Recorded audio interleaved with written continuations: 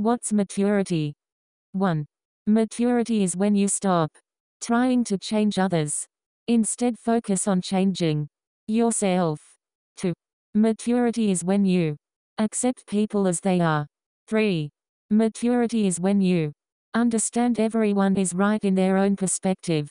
4. Maturity is when you learn to let go. 5. Maturity is when you are able to drop expectations from a relationship and give for the sake of giving. 6. Maturity is when you understand whatever you do for your own peace. 7. Maturity is when you stop proving to the world how intelligent you are. 8. Maturity is when you don't seek approval from others. 9.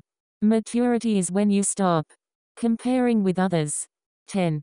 Maturity is when you are at peace with yourself. 11. Maturity is when you are able to differentiate between need and want and are able to let go of your wants. And last but most meaningful. 12. You gain maturity when you stop attaching happiness to material things. Good morning.